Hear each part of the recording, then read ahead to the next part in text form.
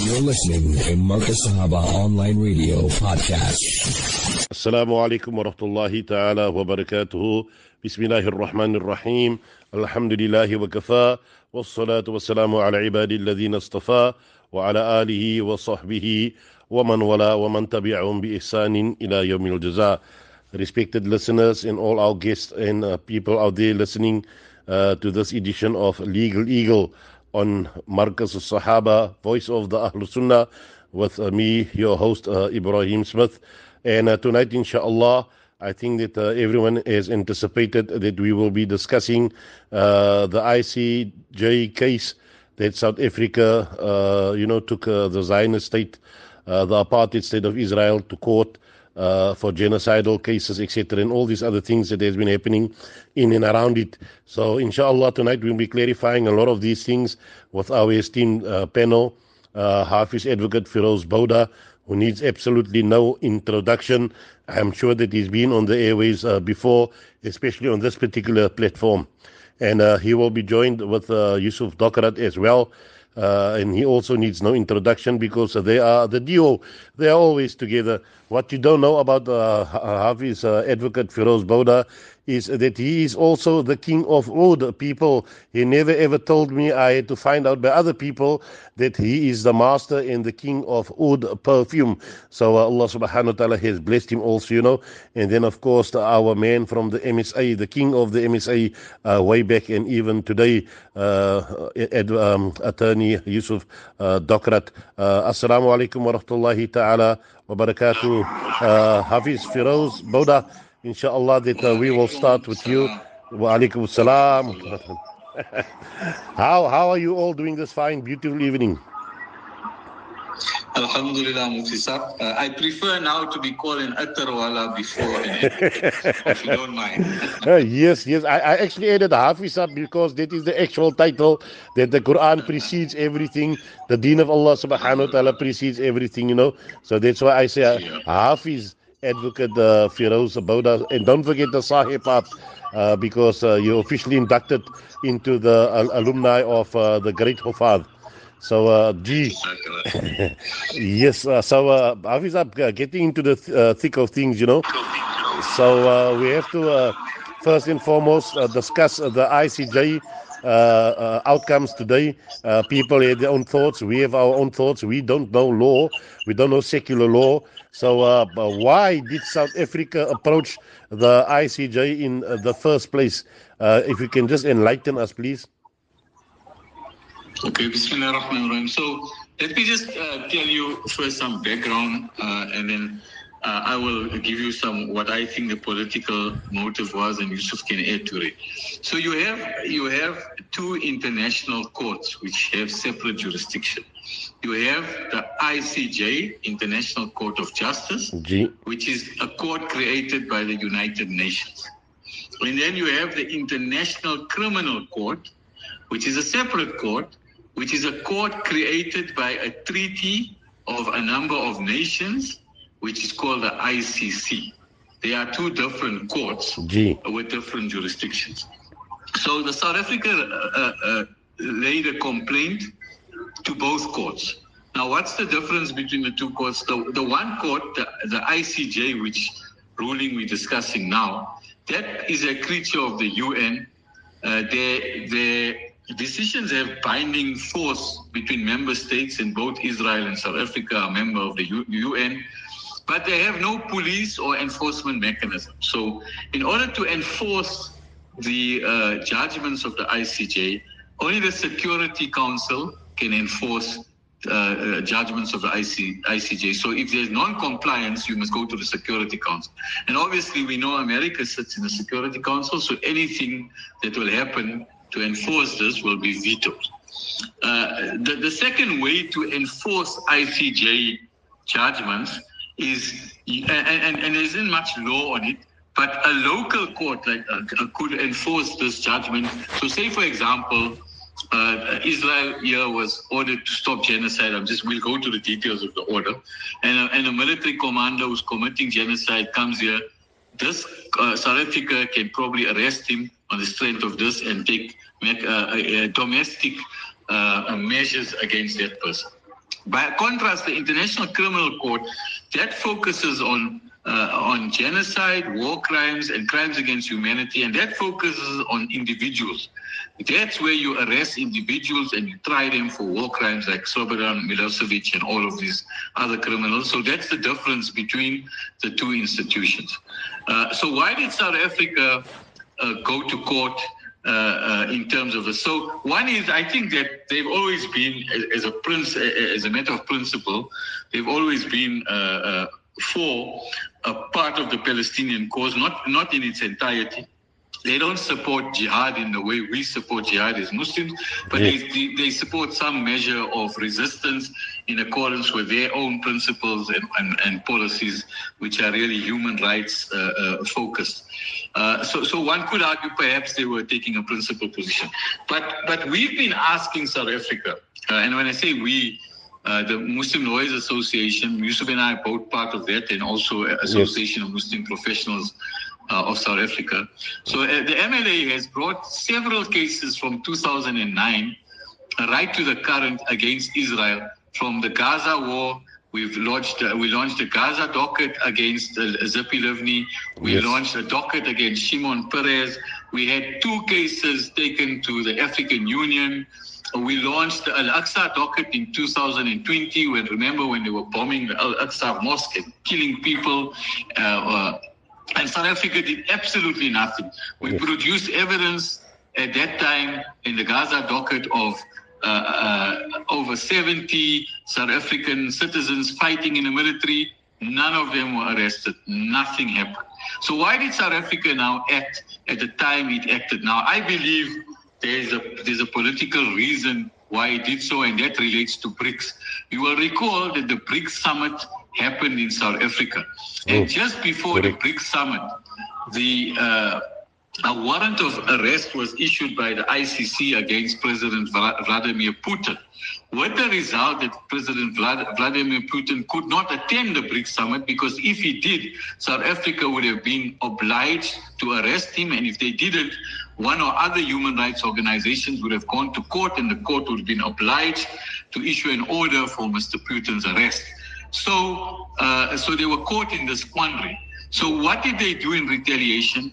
I think the timing of it was that BRICS had said, I got no proof, I'm speculating. BRICS had sat down together and said, look, we need to expose the duplicity of this ICC, because they don't act against Israel. South Africa, you recall, at one stage wanted to withdraw from the treaty because of the duplicity of the court. And there's no question the court is duplicitous. One can't argue against that position.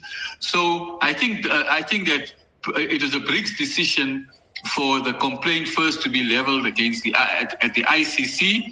And South Africa requested the ICC to take urgent steps in December already, and the ICC has done absolutely nothing. The prosecutor is still sitting and deliberating on whether to do something. So then the opportunity also came where some law professors put out the idea that the Genocide Convention is probably another route to go. You can go to the ICJ, to the UN court, and you can ask for interim measures, as was done against Myanmar by Gambia. And South Africa and Israel are both party to the UN. So they then decided to access the UN court, to the ICJ, and they alleged genocide. Now, genocide, I think Yusuf can come in here. There's a problem with the standard of proof of genocide, and I think let Yusuf talk about this angle here, because he can add something to it. But that's my reason why I think they acted at the time they acted. Okay, inshallah, very, very good, because I was unsure also that I thought of it as a political stunt because of the upcoming elections that we will have in South Africa, and that's why they're trying to lobby for votes. But Yusuf, if you can add any detail or any clarity to the above, inshallah, it will be much appreciated.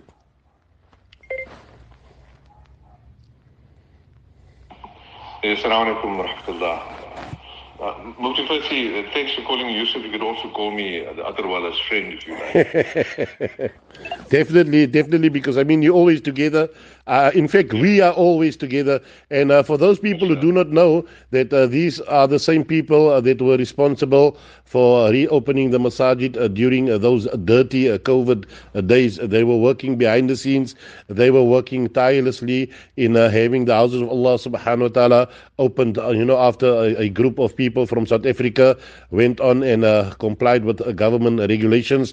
So these were the brave, strong people. And up till today, alhamdulillah, and I'm always with them, that, they're still working and doing their utmost best to serve the deen of Allah subhanahu wa ta'ala. May Allah always guide and protect them, because it's very difficult to find people in their professional capacity that still makes time to serve the deen of Allah subhanahu wa ta'ala. Yusuf, if you'd care to latch on to that or add to what Hafiz has said now, Ji.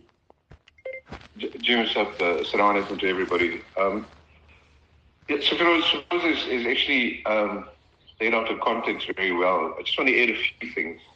The first is, to understand that these things don't occur acontextually. They occur within the context of north-south politics, east-west politics, and he's raised the issue of BRICS, and that certainly is something that we need to think about.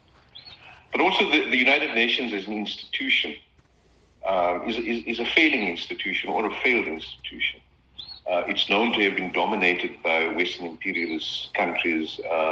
There have been lots of criticisms leveled against the institution itself. From an Ummah point of view, there are very serious concerns that we as an Ummah must have about the kind of authority that the United Nations actually has over Muslim lands. And that's a discussion for another day, but it's something that we need to be thinking about as well. So I think South Africa finds itself in the midst of that kind of political power play. So it BRICS aside, it's also a discontent amongst African nations with the dominance of Western imperialist powers. And using these institutions is a way of leveling playing fields. It does give status, it shows solidarity. And Mufti Feroze, and to the listeners, it's not our function to second guess the need of individuals. We're speculating at a kind of broad political level. And people may agree or disagree with us. But these are the factors that we need to consider, because one of the issues that's been of particularly concern for us is the way in which the Ummah in South Africa have reacted to this.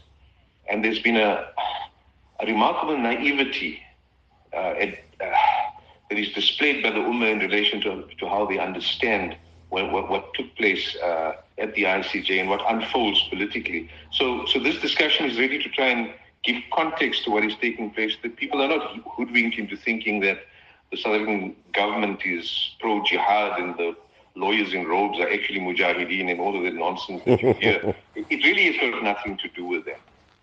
There are sound political reasons from a political left point of view why South Africa would take the position that it did. The second is South Africa is known to be committed to what I understand is referred to as multilateralism, and that is to respect international conventions. So they, as a government, pride themselves on trying to be a state that upholds international law, and something like this, of course, catapults the status of South Africa in relation to that power block and the respect for multilateralism. And then this is what you've touched on is perhaps the more concerning thing, and that is how whatever may have motivated the South African government from doing what it did, how agents of political parties have exploited it, exploited this to try and advance their own narrow political interests in the 2024 upcoming election. And I think that's been fairly cynical for me. And it's something that the Muslims have to consider very seriously, is we must not allow ourselves to be manipulated to a point where Palestinian blood, which is Muslim blood, which is sacred, is actually just smeared on campaign posters. This is really not what this was meant to be, and I caution those agents of various political parties from using that, and I caution the Ummah from being naive enough to fall for that nonsense. because it's cheap politicking and we must not allow that to happen. And then, Mufti, if I may just, as Feroze mentioned the issue of genocide, and I think we discussed it a bit further, but the question of genocide is important because it's a term that got thrown about. And look, we need to understand that in the political movements, people come up with phrases and they stick. They have certain meanings. The people who start the phrases or the slogans have a certain idea in mind, and it latches on. So we come from the era, Mufti, you will come from the era of the 80s and the 70s of the Free Mandela and so on. Yes. Those were catchy phrases. They had certain meaning. Now, genocide seems to now become synonymous with what is taking place in the land of Sham, in the land of Quds. And whilst on the one hand, it's been used to mobilize people, I think we just have to be very careful as Muslims that we don't raise the bar for what we consider dhulm to genocide. And what I mean by that, and I'd really like the listeners to give thought to this, Mufti and Feroze, we could obviously, add your comments to it. But the dhulm is not the fact that it's genocide. The dhulm is because they dare to spill the blood of one Muslim. The dhulm is because they ride roughshod over the rights of Muslims. They close Masjid al-Aqsa. They make it difficult for people to attend the third holiest, the third haram of Islam. They are a state of dhulm. And so when genocide is a technical meaning, it has a legal meaning, and it's being thrown about in the political arena and even in the religious arena. You ask the layperson, what's happening in Palestine? He said there's a genocide. Now, if ultimately this institution called the ICJ finds that actually it isn't genocide, then what do you say? Do you say, oh, okay, sorry, we were wrong, so Israel was okay? No. That bar is not the correct bar. We've raised the threshold to a point where I think we may suffer the consequences later on. A genocide from a very technical point of view and a very broad definition is the killing of people, large numbers of people, with the aim or intention to annihilate the group. Now that, of course, in a political discussion, you could say that legally that means something else. But we can't say, if it turns out, and if they find factually that the state of Israel does not intend to destroy the entire people of Palestine, does that mean that we're okay with what they did since 1948? Of course not. And that's the danger where people mix politics, law, and aqidah. And you have this storm of confusion that leads people astray. And that's, I think, something that we're going to have to explore further as this discussion takes place. Jazakallah khairan, Yusuf. You know that when I spoke about it, I think I'm at part 24 already, and I look at the ICJ's preliminary findings, and it's nothing that I haven't said before. And I mean, that is just me, that I told the people this might happen, and this is what they're going to deduce, and this is what they're going to say. And then you have a guy like Balema coming all out, guns blazing, and he started this, he actually called for jihad. And shortly after that, you found that the South African government, they also lodged a complaint by the ICJ. So when I looked at it, I thought of it as politicking and not politicking, so I thought they're up to their old tricks again. But what can we expect? I mean, we've seen the ruling or non-ruling that came from the ICJ now in point order, it's all things that the public knew and many speakers said before. So what credibility is there? It's more like a victory for Israel, because from there I haven't seen one ruling saying that they must stop the bombing, they must stop the killing, they're only saying protect civilians, but carry on with your campaign. Hafiz, Feroze, if you can explain to us, for me as a layperson. So, I mean, I think there is some merit in what Mufti Saab is saying. I just want to, Mufti Saab, just backtrack one thing. I want to add something to what Yusuf is saying. Yes.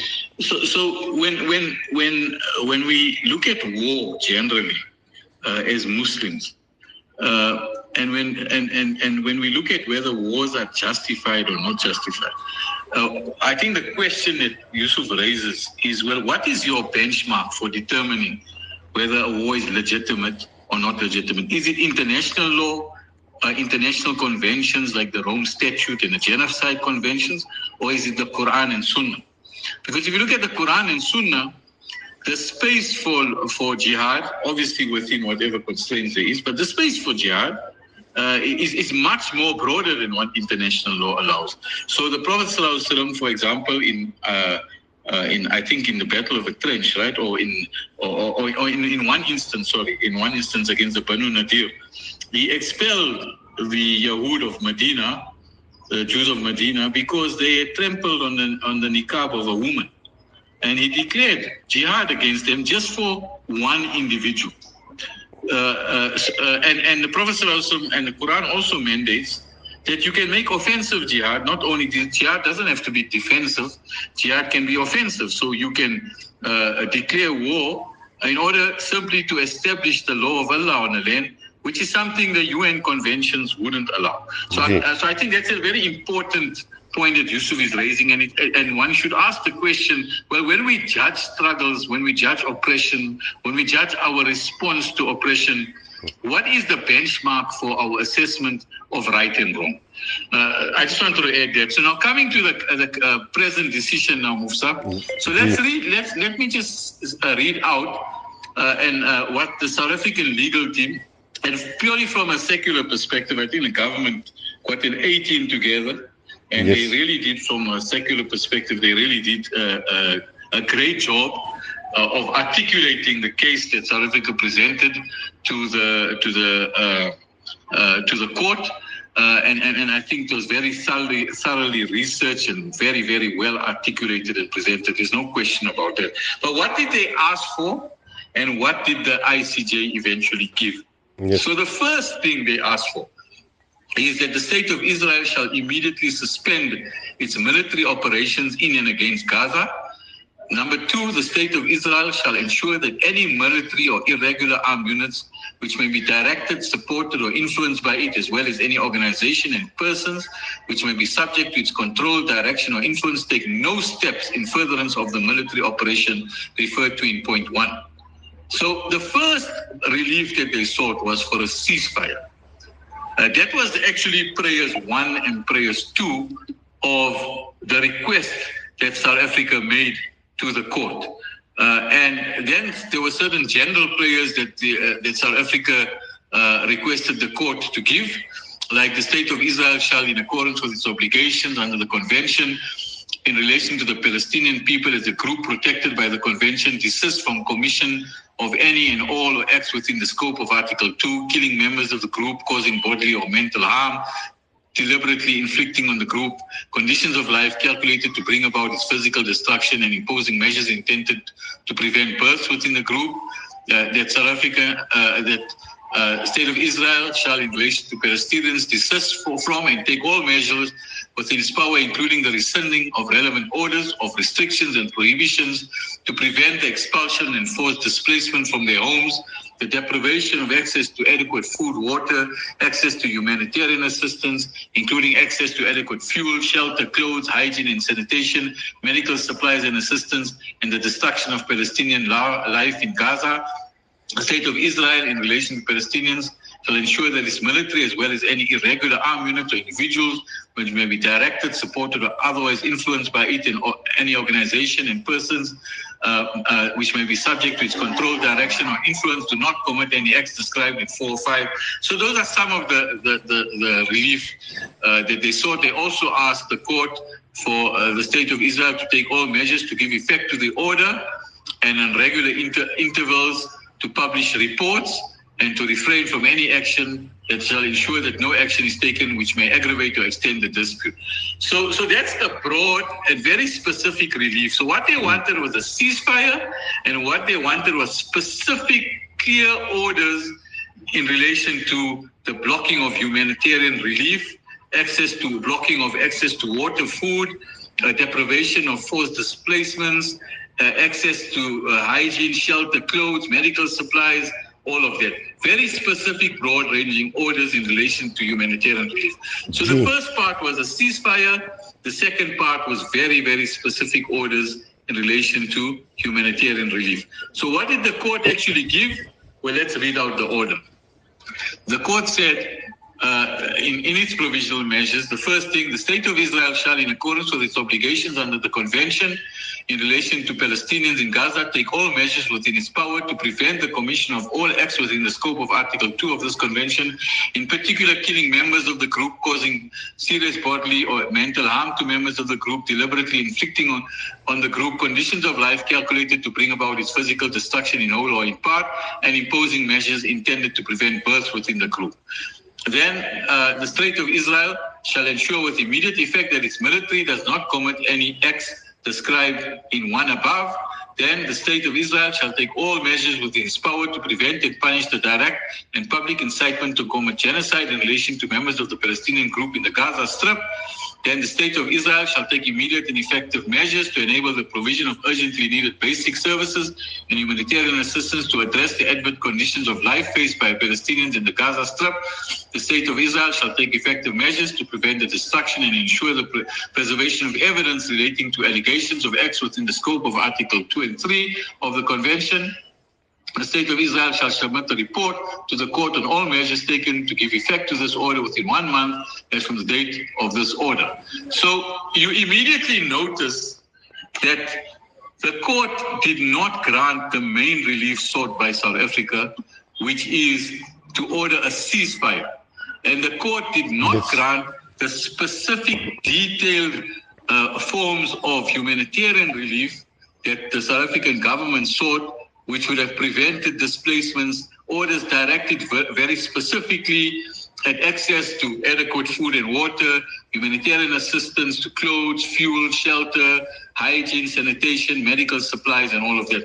None of that is featured in the order. So at the end of the day, what you have is a very broad and a very vague order. Yes. Not a specific order, and an order that essentially tells Israel, you can carry on with your war.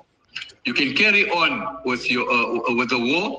It's premised then on the basis that this entire war and that Israel has declared is therefore a legitimate war, and that you must do it in accordance with international law. So that is far from what the order of the order that South Africa sought, the specific order that South Africa requested for a ceasefire. So basically they're saying what we all know. Yes. Carry on with your war, but do it in accordance with international law and the genocide conventions. That's all they say. So, and what is Israel has always been said, they say, well, we are complying with the genocide conventions. We are complying. We make sure that whenever we attack, we ensure that our targets are military targets. We try and ensure the minimum harm to civilians.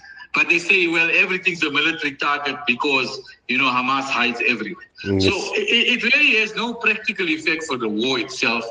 And as I said, this order is not enforceable.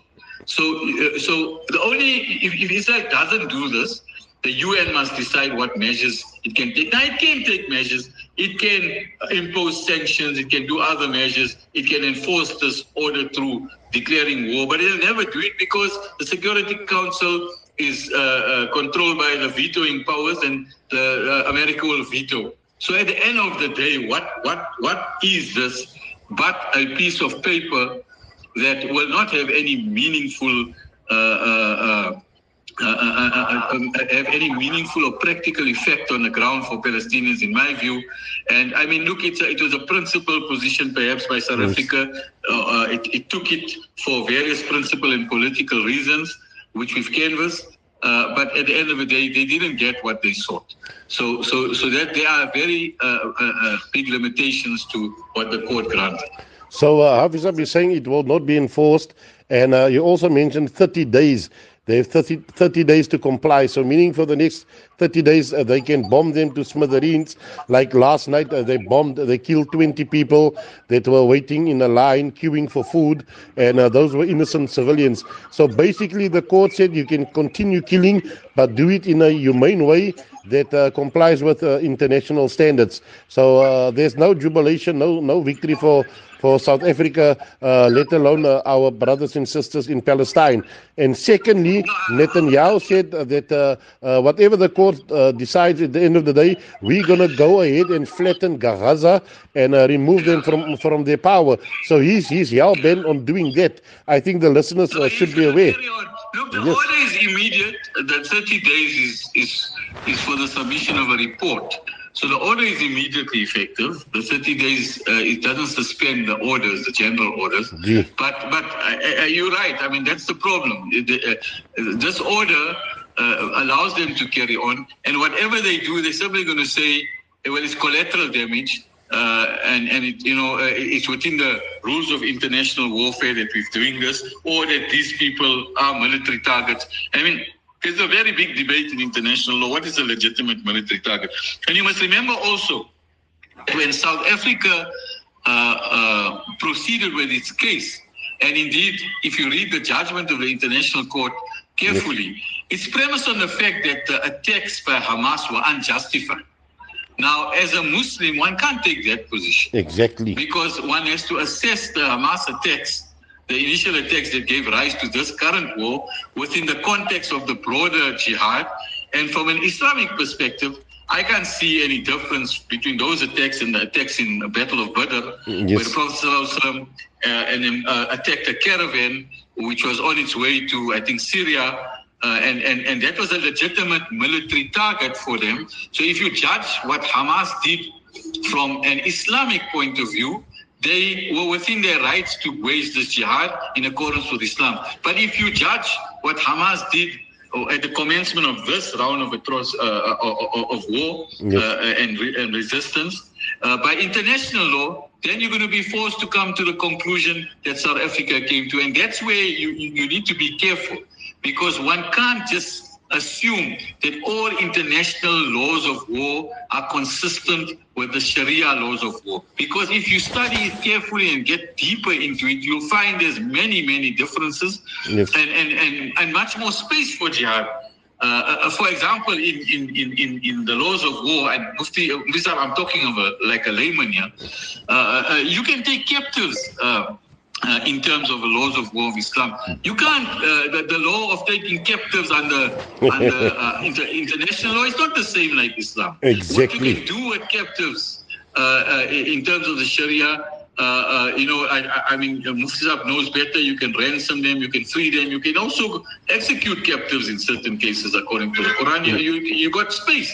These things are not what you can do in international law. You understand? So one can't assume that this cause that the South African government went about is an Islamic cause. It is a cause that furthers their values. It is a cause that furthers their human rights agenda, their political, agenda. And at some point of it, there may be a commonality with standing in solidarity with Muslims, and some point there isn't. But if you look at it from a purely principled point of view, it's not an Islamic cause. It's a human rights, secular or a valued cause that they embarked upon with material differences. So one must bear in mind all of these limitations and all of these nuances when one analyzes what has happened. Gee, I just want to pose a question to Yusuf. And Yusuf, you will recall... Maybe talking too much. No, you're speaking about captives, and Yusuf will recall that 1 month before the so-called war started, we were having a program. And, a month before we started, that I want to post this to Yusuf. We were in a Jummah program, and I told them I just returned from Palestine, and soon we're coming for you people, and captives will be taken. So whether it is from Tokyo, whether it is from where, jihad will be waged wherever the need be. So this brings me to a point. People take offense when we mention captives. Some person wrote to me also, and I made a whole bayan about captives. We are not apologists. Islam is Islam. The law of Allah subhanahu wa ta'ala is final. Inil hukmu illa lillah.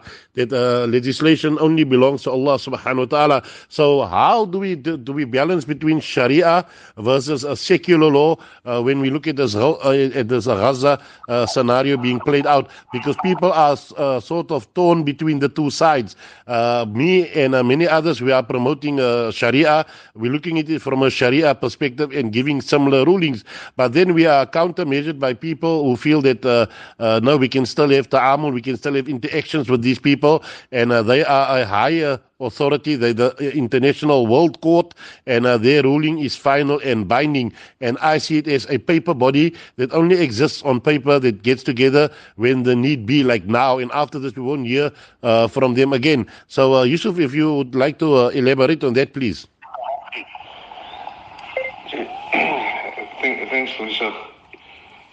You raise the key question for all Muslims in the world, and that really is, what is your identity? And to answer that question, if one has to be honest, we need to see from what prism we view events in the world.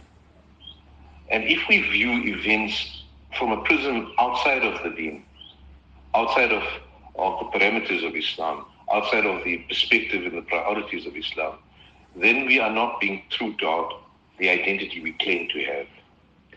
Then we simply are walking around with names. Then our minds have been polluted and colonized to a point where we've elevated foreign belief systems and elevated them to the point where we want them to dominate from the Islamic position. And that's really the danger of a secular political left perspective of the world. Now, your history, you would know that there are times when our enemies are the same, and we cross paths and we have short alliances to defeat a common purpose, a common enemy. Alhamdulillah, look, I'm not an expert in Sharia. That doesn't seem to me to be problematic. But it's when we subordinate our aqidah in the alliance, when we subordinate our ultimate desire in the alliance, that we do a disservice to the deen. Yes. When we think we're doing something good, but in fact what we're doing is we're undermining Islam. So this is why it's so important for Muslims, and especially Muslims in South Africa, when they view the question of Palestine. Alhamdulillah, there's been a link historically with Muslims in South Africa and Muslims in Palestine.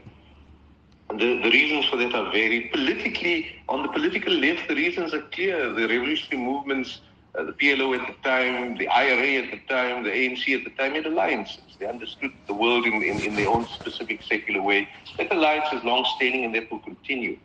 But what is problematic is when we say that we must silence our Islam, we must subordinate our Islam, and we must now take a perspective that ties in with some secular perspective, whether it's political left, whether it's legalese, whatever the situation is. Once we do that, we are damning our descendants to a life without Islam. Because when people start hearing what Sharia actually says, they become completely bamboozled, shocked. It's as if they've lived in a different world. And that's simply because we haven't been expressing what Sharia says. So as an ummah, my interest, and I'm going to suggest that the interest of all the Muslims around the world in South Africa must be really what's taking place between South Africa and whoever in the ICJ, that will run its course. Yes. If relief comes to the ummah, they through that, alhamdulillah, all praise is due to Allah. But what is our role? And we need to define our role. And our role can't be to hide behind secular governments and say, you go do our bidding in the international court. Because then we will be abdicating our responsibility as the ummah. Our role, we know. We know what our role is.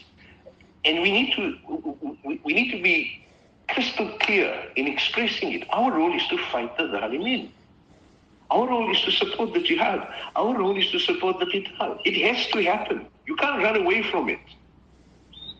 The Prophet in his hadith has indicated clearly that this will continue until the last days. Now, if we don't understand that, and if we try and hide away in some kind of pseudo world of peace and everybody's okay, all we've done is we've just subordinated the truth. We can't find ourselves in a situation, which is what we are doing at the moment, of being so comfortable living under disbelief that we can't even imagine living under Sharia. Correct. We can't even imagine taking the steps that Sharia enjoins upon us to take. We're too embarrassed for ourselves, we're too scared for ourselves. We've got to get out of that.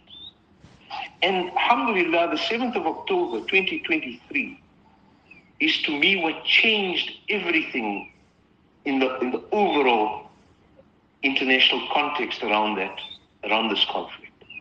Because that was an act of defensive jihad that showed quwwah, it showed power on the part of the Muslims, it eased the breast of the believers, it raised the desire for the liberation of the people, for the establishment of Islam, and it is only Islam that can bring justice. Yes. And I think we must be very clear about this, Mufti. Definitely, I agree.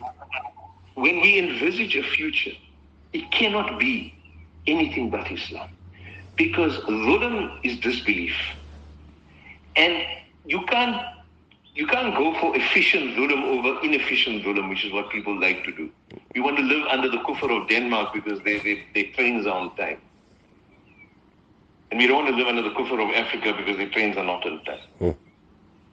That is not the test. The test is, are you living in disbelief? If you're living in disbelief, it's inherently unjust. You're oppressing your soul. And when you oppress your soul, it can only manifest in oppression to the body. It has to be unjust. It can't be. It's mutually exclusive. So we need to inculcate in ourselves and in our children the desire to live under the banner of Islam, because that is the banner that brings justice to the world. Nothing else. No two-state solution does, no Geneva Convention does, no Genocide Convention does. It is only the purity of the deen that does that. And my appeal to the ummah of those people listening is in understanding what's taking place in the world, we need to transform our perspective so that we take the actions that Allah will be pleased with. Gee, I totally agree, Yusuf. You know that it is a case of Islam versus kufr, Islam versus Taghut. People are unaware what is Taghut. You know, anything that is ruled against the law of Allah subhanahu wa ta'ala, that is called At-Taghut. And people became so happy with it, they became complacent. And, you know, people are telling me that you are too outspoken in this war because and the consequences will be that you will be shaking the apple cart. You know, and my response is simple, that we have to advocate what Allah subhanahu wa ta'ala wants. So this has to do with Aqidah as well. The people's belief system, many of them, it is incorrect. They're putting so much trust and faith in a kafir, kufr system, and then hoping for victory from Allah subhanahu wa ta'ala. Hafiz, Feroze, if you'd care to elaborate on that. Yes, Jazakallah khair, Musab. So, Musab, I think what you're raising is there a space for Muslims to engage in what we have called lawfare? You know, using systems of law, like, for example, we did during COVID times, where we went to court to try and open the masjids, and we did with the Gaza Docrat, and we also asked in this instance for the government to take steps against Israel using its secular law. So is there a space for it, and where do we fit it in? So the first thing I want to say is this, Musab. Our struggle as Muslims is on all fronts. The struggle again between light and darkness, haq and batil, belief and kufr is everywhere. It's within ourselves, it's in our homes, it's in the workplaces, it's in the media, it's in the markets, it's on a political front, it's on the international front, it is everywhere. So the position we've taken is that whatever tools you have at your disposal, you use to fight kufr and to make the life of the Zalimin miserable, and to bring justice to raise the voice and plight, to stand witness to dhulm. You use everything possible that you can use. However, what has happened with lawfare is that lawfare has been punted as a substitute to jihad in a similar manner as boycotting strategies have been used as a substitute for jihad. So if you look at some of the BDS writings, they support economic boycott of Israel, but they're completely against armed struggle as a matter of principle. So they view an economic boycott as a substitute for an armed struggle or jihad, like some would view going to court as a substitute for jihad. And it cannot be a substitute for jihad. You must use everything, and it cannot be used to undermine the jihad. The jihad is the primary means of fighting the Zalimin, and all of these other tools are modern tools of war that you use because the world is really a battlefield against kufr, and you use them to complement the jihad, but never to undermine it. There is a major difference, Mufti Sahib, between using the kufr structures to gain an advantage for the ummah and believing in them. We are in a war, and we must not become confused and seek refuge in our enemies. They are not our saviors. There is only one haqq. That is the law of Allah Azza wa Jal. No other law, no other system can prevail. The problem with using other systems is that Muslims start believing in them and believing in them as a means to undermine the jihad, and that is the danger. We can use them for our advantage, but we cannot believe in them. We believe in the law of Allah, and if this distinction is not clear in the minds of the believers, then they start getting carried away and celebrating small legal victories or small legal efforts, and then using it in order to undermine the mujahideen. And this is the great danger that we must guard against. Yes, so we're saying there is a space for lawfare. And we deliberated, Mufti Sahib, when we did the Gaza Docrat 2009. We really searched for some dalil. On what basis can we use the laws of a kufr law to try and win or advance the cause of a Muslim? We just didn't jump into it. We looked for some dalil. Some of the ulama we asked at the time said, you're wasting your time. There's nothing in the sunnah like lawfare. Abandon it, you're not going to get any reward for your efforts. We looked at other opinions, and then we drew on two examples, Mufti Sahib. I don't know if this is right or wrong. You're a Mufti, and you can I'm listening, I'm all ears. So the first dalil we looked at is when the Battle of the Trench ended, the Prophet ﷺ had to deal with the Banu Qurayza. I think it was the Banu Qurayza, right? Yes. Because they had committed treachery in the Battle of the Trench in Khandaq. And when he had laid siege to their fort and captured all of their fortresses and all of their people, then the question was, what do we do with them? And then one of the Sahaba, who was previously a rabbi, I can't remember the Sahaba's name, I think it's Abdullah bin Salam. I'm not No, correct, yes, Abdullah bin Salam, ji. Abdullah bin Salam. So the Prophet ﷺ said, I'm going to ask Abdullah bin Salam to render the verdict on what must be done. And he judged them based on the law of the Torah, because the law of the Torah prescribed execution for treachery and enslavement of the women and children. And he then applied, if I'm wrong, that's my understanding of the history, he actually applied the law of the Torah against the Jews. In that instance, I don't know if I'm right, Mufti Sahib, but that's one dalil we looked at. Yes, which he could do. He could do. I just want to interject. He could do because it wasn't contradictory to the laws of the Quran. So it was in perfect alignment with the laws of the Quran, and that's why Rasulullah did not object to that. Right. So I think that's the one. The other evidence we use, and I must be careful how I express this example. We know that magic is haram, and I'm not saying, I want to make it clear, I'm not saying that Musa alayhi salam performed magic. I'm not saying that Musa alayhi salam, but you remember that the Musa alayhi salam had to expose the batil of the Pharaoh and his systems and the batil of his magicians. So there was this celebration, Yom Zina, where everybody gathered to come and witness the magic of the magicians, and this was used by Feroze to awe the people and to enslave them and to colonize their mind into believing that he is this power. We ascribed godship to himself. So Musa alayhi salam went to this festival on Yom Zina, and he challenged the magicians in that festival.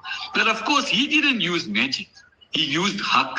He didn't perform magic tricks. He used haqq because he had the help of Allah. But we found some dalil in the fact that this festival was a place where Musa alayhi salam used in order to expose the duplicity of the Feroze and to expose his falsehood and to show that all of it was just an illusion. So we use these two examples to say, look, we find some space here in order to engage in lawfare.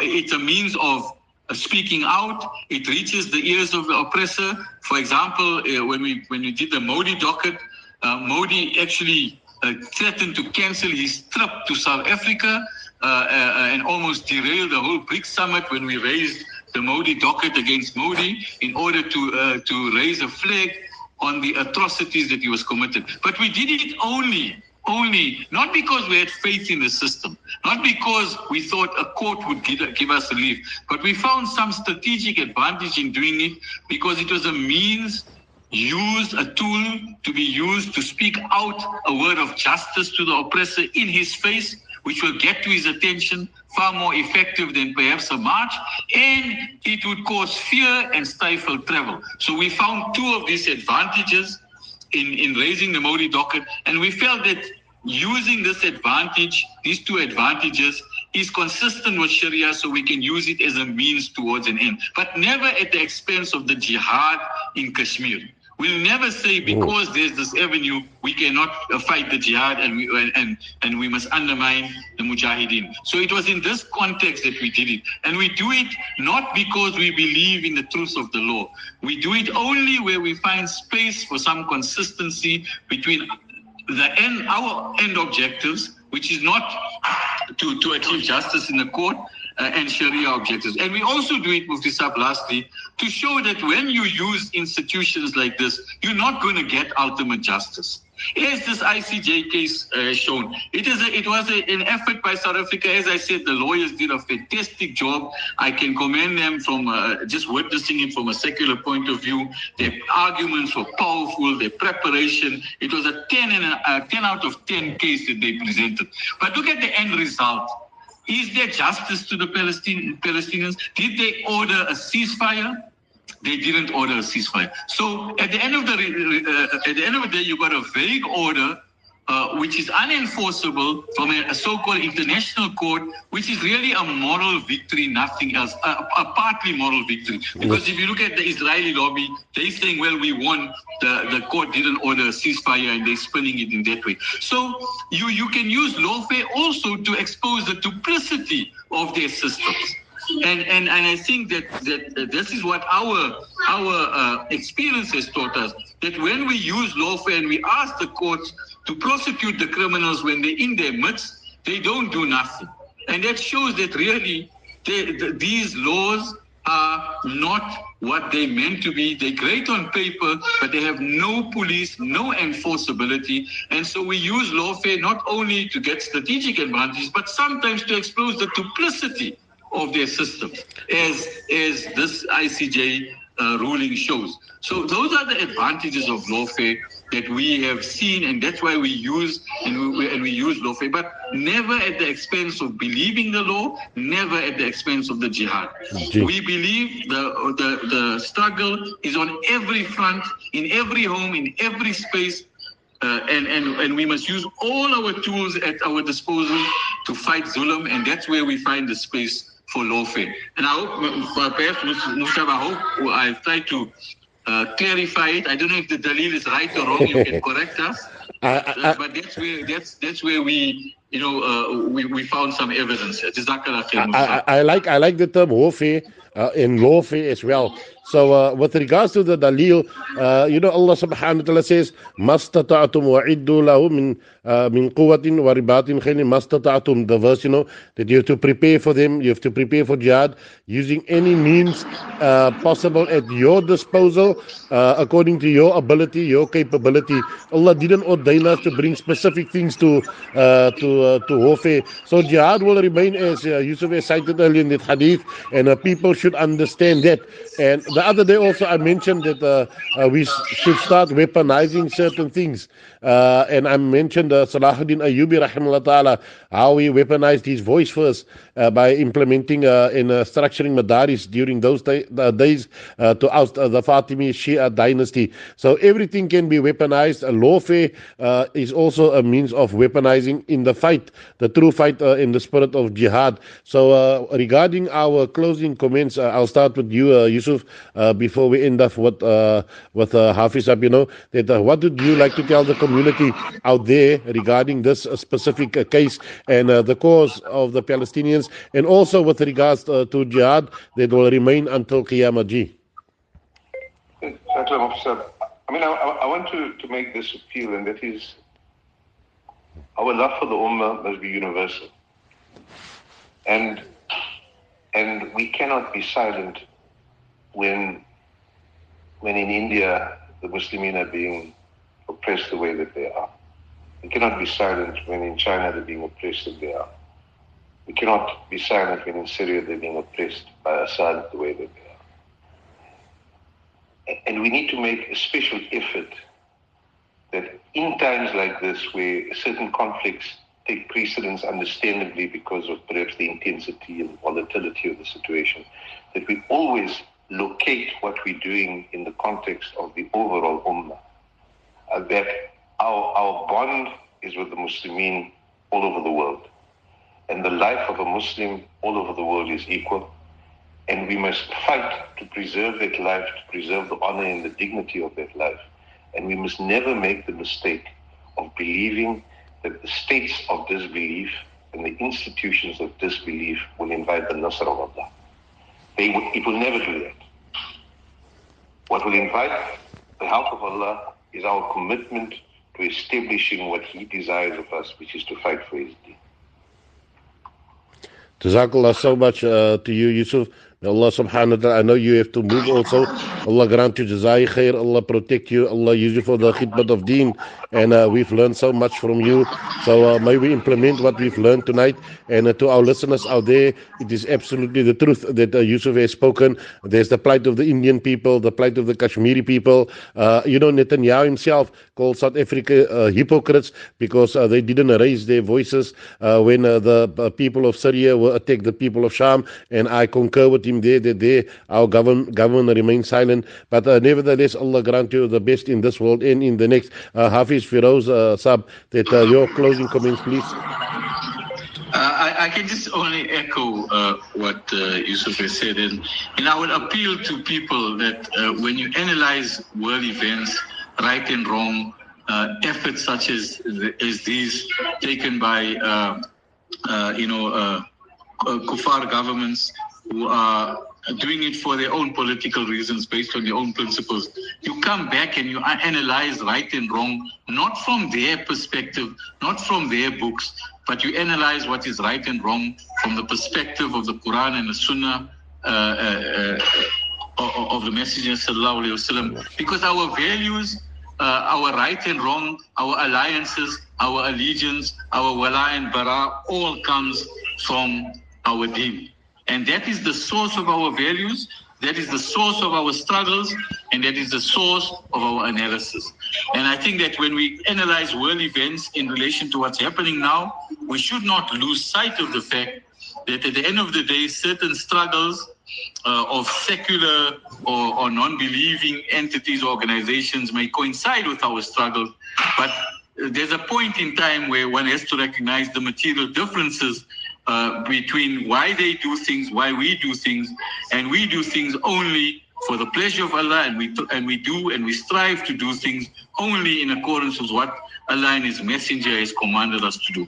And if we find no evidence, no dalil in our deen for something, then we should not do it. And if we find we are being confronted by right and wrong, or we're being confronted by problems in our lives, we handle them in accordance with our faith. And I think that's the ultimate message that we hope can come out of this talk, using the specific example of this case, inshallah. Jazakallah khair for giving us the platform.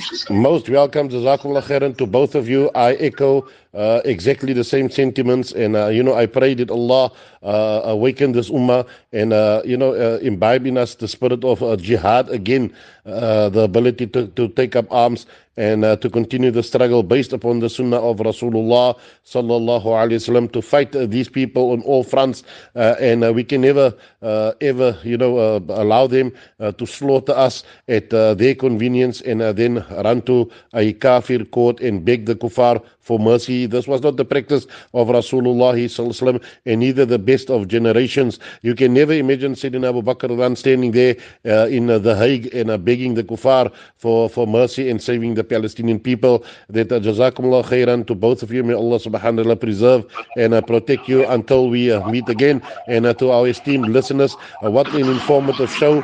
That to join me next Wednesday inshallah on medical files, and we will be discussing other issues as well. Wa ma tawfiqi illa billahi walhamdulillahi rabbil alamin. Assalamu alaikum wa rahmatullahi ta'ala wa barakatuhu.